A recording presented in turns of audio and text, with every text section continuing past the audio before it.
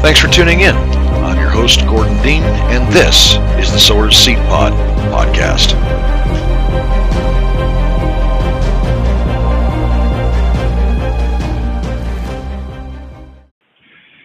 Hey, thanks again for tuning in, guys. This is, of course, the Sower's Seed Pod podcast, and I haven't recorded any for quite a while. As you might have known, I had some kind of stocked up from before, but right now I'm out in a position where I have been stricken with the need to do so. So, one of the things, obviously, that we as Christians hold very dear and take very seriously, some denominations even refer to it as a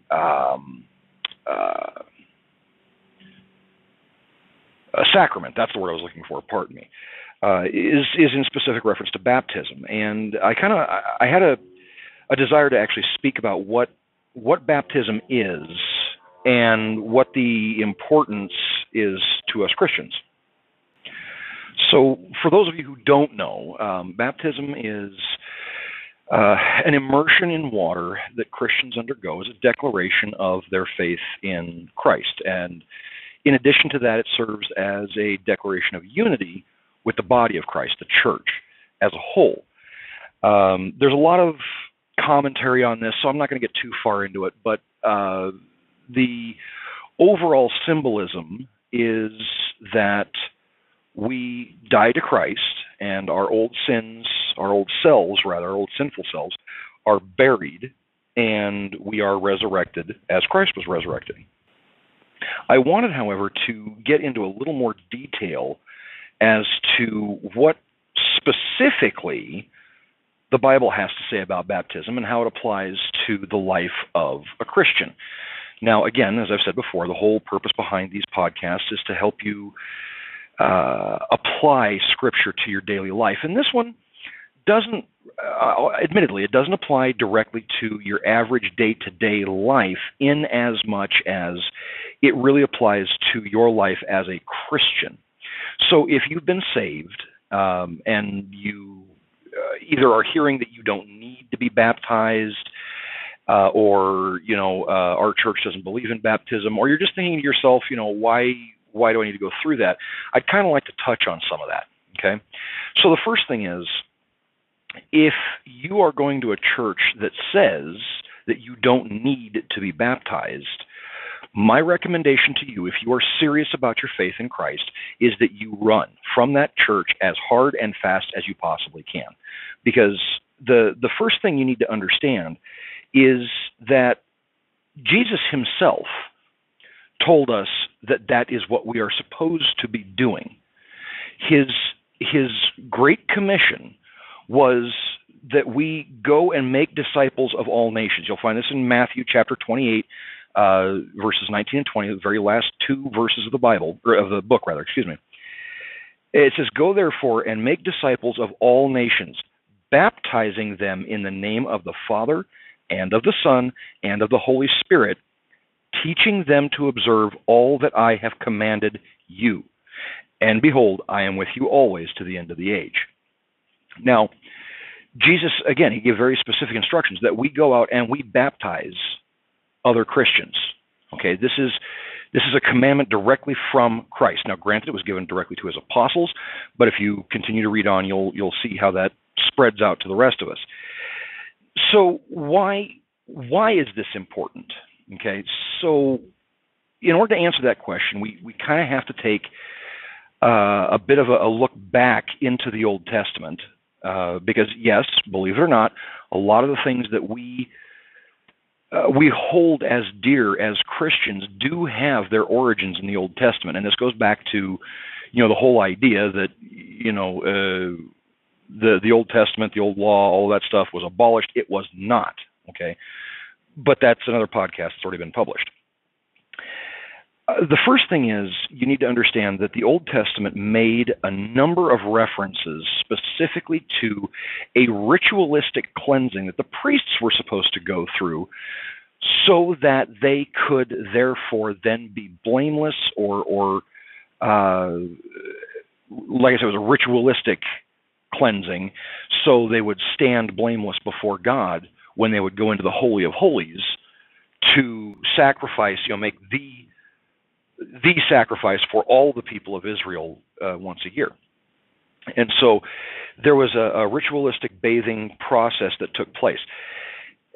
While it's not referred to specifically as baptism, that is, many scholars believe, and myself included, that is kind of the origin itself of this ritualistic cleansing with water that continues all the way through to today.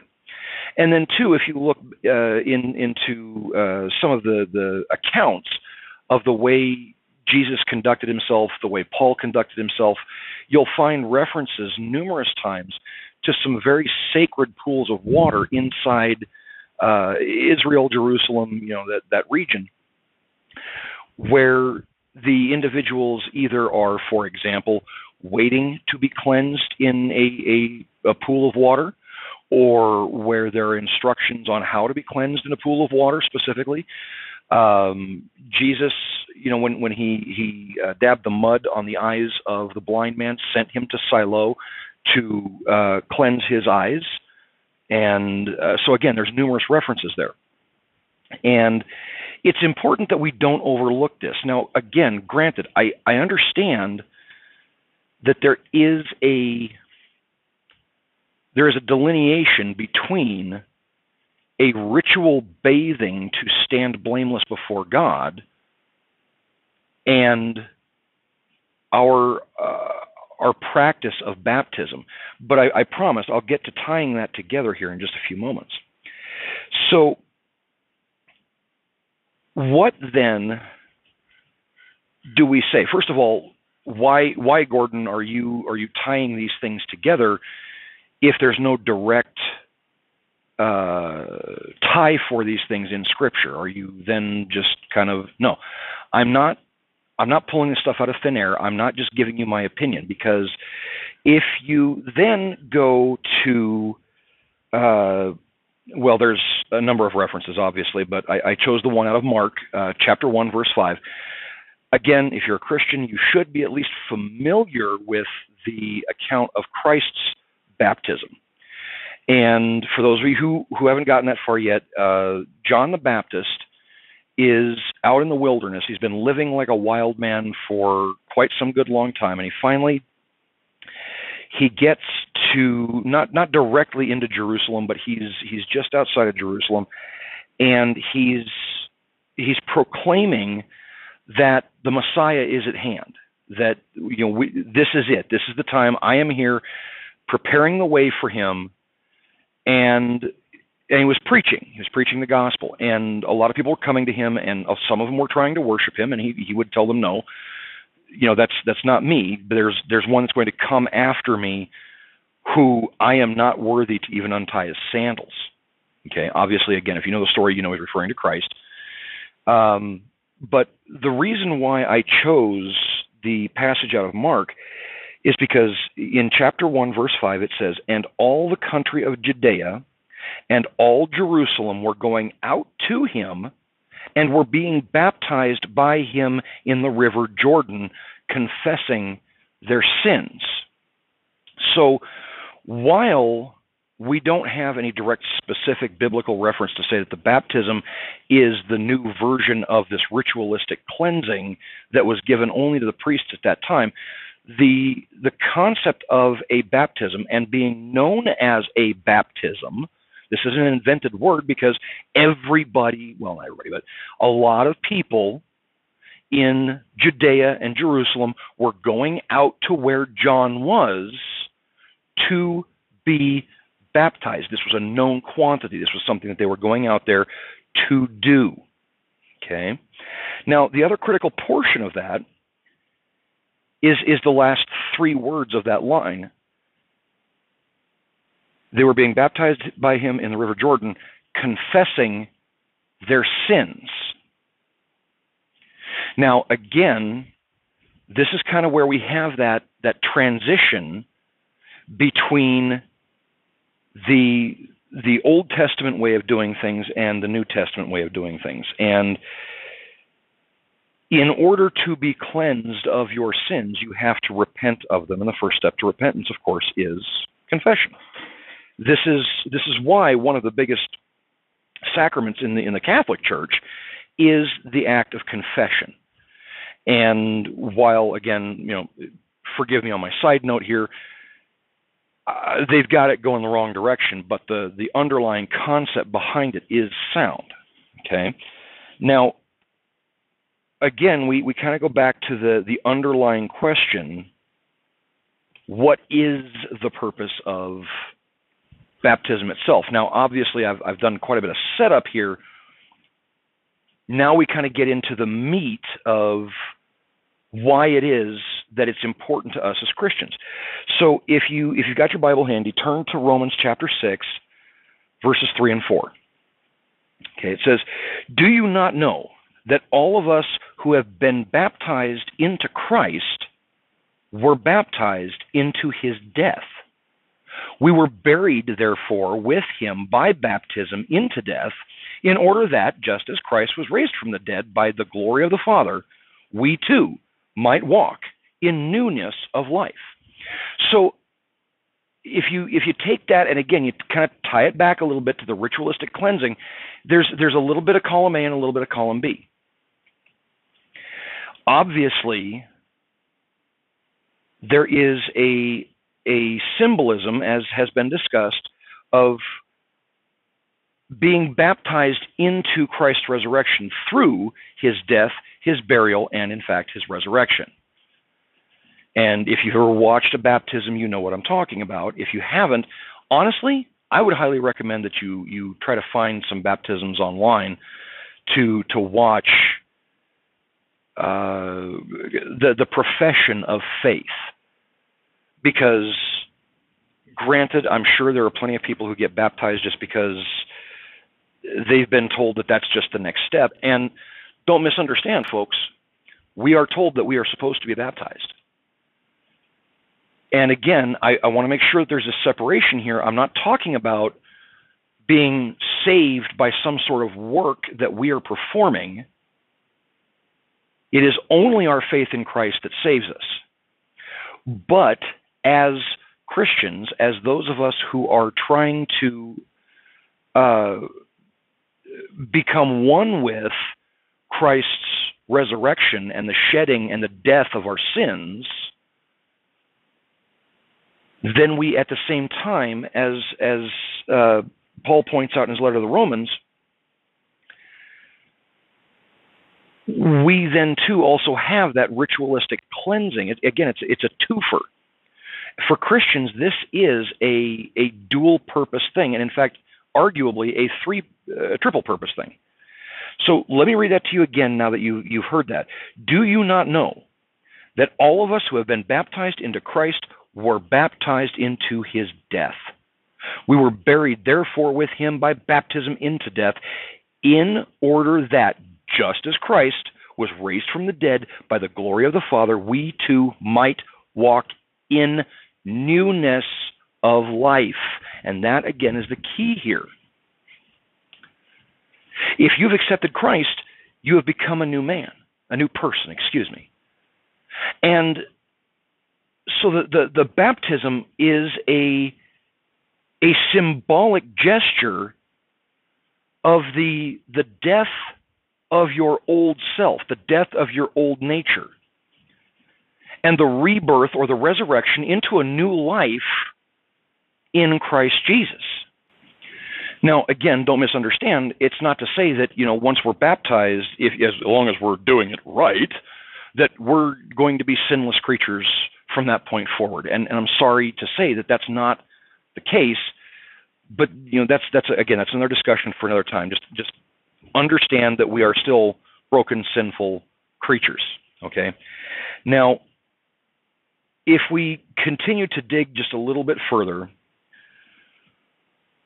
we move on to Acts, where, in this particular instance, the Apostle Peter, who, forgive me for being so blunt, but the Apostle Peter was a bit of a badass. This is Simon Peter, the rock upon which Jesus would build his church. And this guy, I mean, he walked with Jesus literally face to face. He was the one that when Jesus said, "Who do you say that I am?" he immediately, without hesitation, said, "You are the Christ, the Son of God." Okay, so understand this guy, he knows who he's talking about and what he's talking about. And in Acts, the 2nd chapter, verse 38, Peter says, "Repent and be baptized, every one of you, in the name of Jesus Christ for the forgiveness of your sins, and you will receive the gift of the Holy Spirit." Now, we continue to look at a number of phrases and passages of the Bible that almost, if you're not paying attention, might sound like your salvation is dependent on some sort of works on your part, and that's not the case. The point behind all of this is that in order to be able to say that you are a follower of Christ, you need to make a public declaration of that faith. Now, keep in mind that there is some contextual reference here. If we look at this, we go back to a period of time where, being a follower of Jesus was at the very least considered to be a bad idea, if not outright heresy. And so because of this, there were a lot of closet Christians at this point in time. I mean, even up to and including Joseph of Arimathea, the man who gave his virgin tomb up to Christ to be buried in, was a closet Christian. Okay, so what the primary function here, particularly now in this day and age, is a public declaration of your faith and your identity in Christ, in that you have died with him, you have been buried with him, more specifically, your sins have been buried with him, and like him, you will be resurrected. Okay, it is a public declaration, but it comes from a time when there were a lot of people who were not willing to publicly declare Christ, which is again why there are references when Jesus says, if you deny me before men, I will deny you before the Father. So again, this public declaration is a massive part of being an active, practicing Christian. Obviously, too, there's as previously discussed, there's that symbolism of being identified with Christ, not just as one of his followers, but being identified as one with Christ. Again, Paul said we are baptized into his death and into his resurrection. So again, this is a critical component of that public declaration, because what you're declaring to the world is, I am not the same man that I was before. I am one with Jesus Christ. And this is, again, it's a public declaration. It's a huge deal. I want the world to know I am not yours anymore. I have died to you, and I have been born again in Christ. And the reason why we do it in water is because it's tied to that ritualistic cleansing ceremonies that go all the way back to the Old Testament, where there was, ritualistic cleansing designed specifically to wash away the sins. Now, again, sin isn't a physical thing. It's spiritual.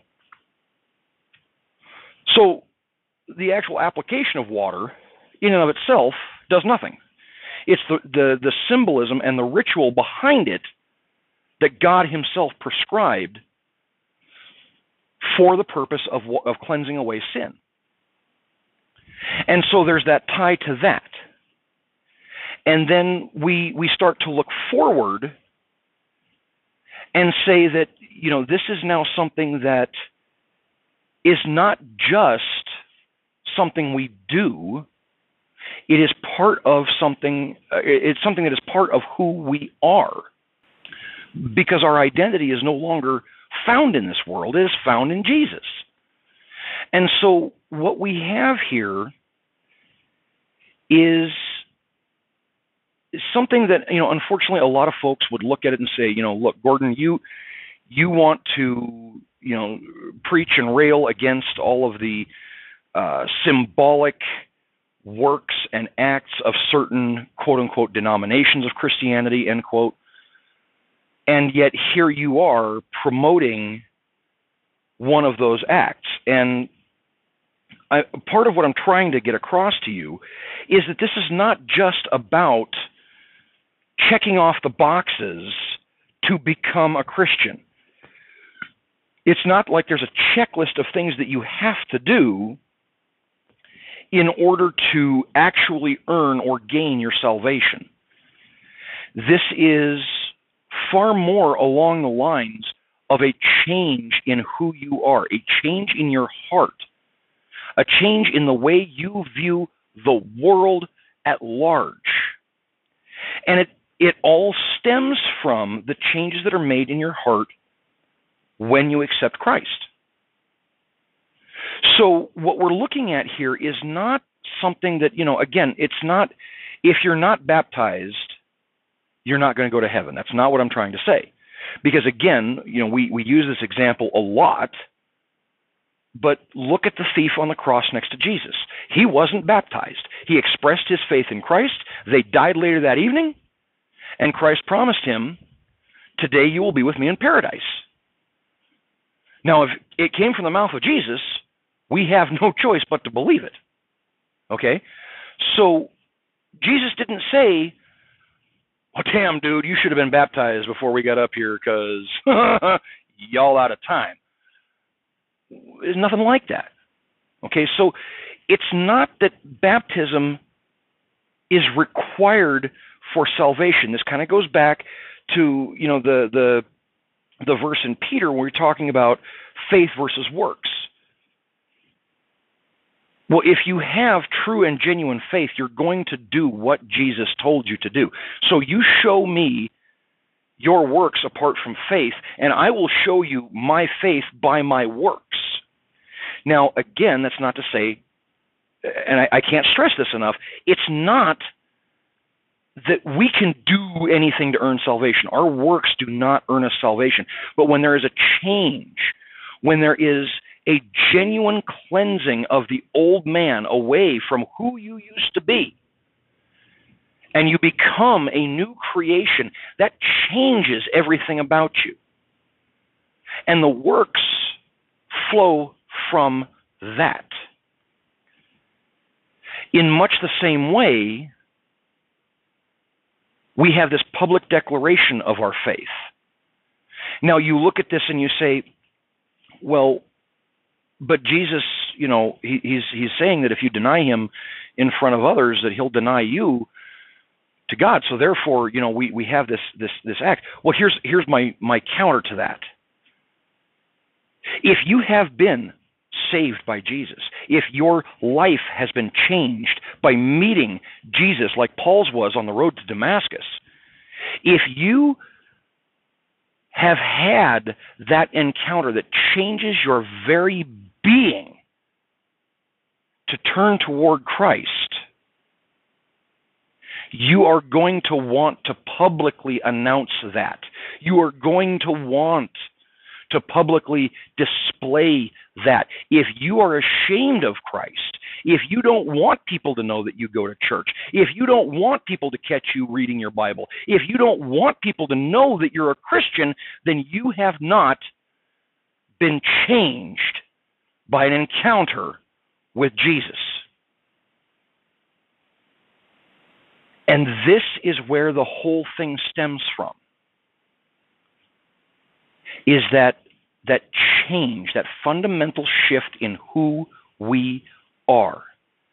And because we have felt the weight of that sin having been lifted off of our shoulders, we want to declare it to the entire world. And so one of the things that we do to declare to the world that I am a different person, I am a follower of Jesus, I have been, my sin nature has been killed The old man has been executed on the cross. All of that sin has been buried and left in that tomb, and I am going to be resurrected with him. I have already been resurrected as a new man. I am not who I used to be. This is why baptism is so critical and why the Bible specifically calls out the importance of being baptized. And so again, I loop back around to the beginning of this. If you're with a church that says that baptism isn't necessary, at the very least you need to be questioning the rest of their ethos. Because the Bible is very clear in a number of places. I've only touched on a couple of them, but the Bible is clear in a number of places that baptism is a huge and fundamental part of being a Christian. So if, again, you're with a church that says that that's not important, perhaps we need to take a look at what else they're saying isn't important in Scripture, in God's holy Word. The next thing is, if you're sitting there thinking to yourself, well, I've been saved, but, I don't feel the need to be baptized. I don't feel God calling me to be baptized. Then you need to take a deeper and closer look at your faith. And I'm sorry if this sounds harsh or like I'm passing judgment on you, but again, I've given you the examples out of Scripture. You've heard just a few of these examples of why this is so important. So I would encourage you to think long and hard. If you're thinking that perhaps baptism isn't right for you, but you think you've been saved, I want you to think long and hard about, have you put to death the old man? Are you still the same person that you were before you accepted Jesus? Or did you just decide to add a little bit of Jesus as fire insurance? If that's the case, then none of it matters. None of it has anything to do with anything else. You're not going to be able to see the inside of heaven if you've just added a little bit of Jesus. And if you have no interest in being baptized, because again, this is a public declaration of the new person that you've become. So I will leave you with that thought. If this is something that you've been thinking about and you weren't really sure why it was such a big deal, I hope maybe I've given you a little bit of insight into that. If you haven't, maybe it's time to look into it. That said, I thank you for listening. This has been the Sower Seed Pod podcast, and I'm your host, Gordon Dean. God bless.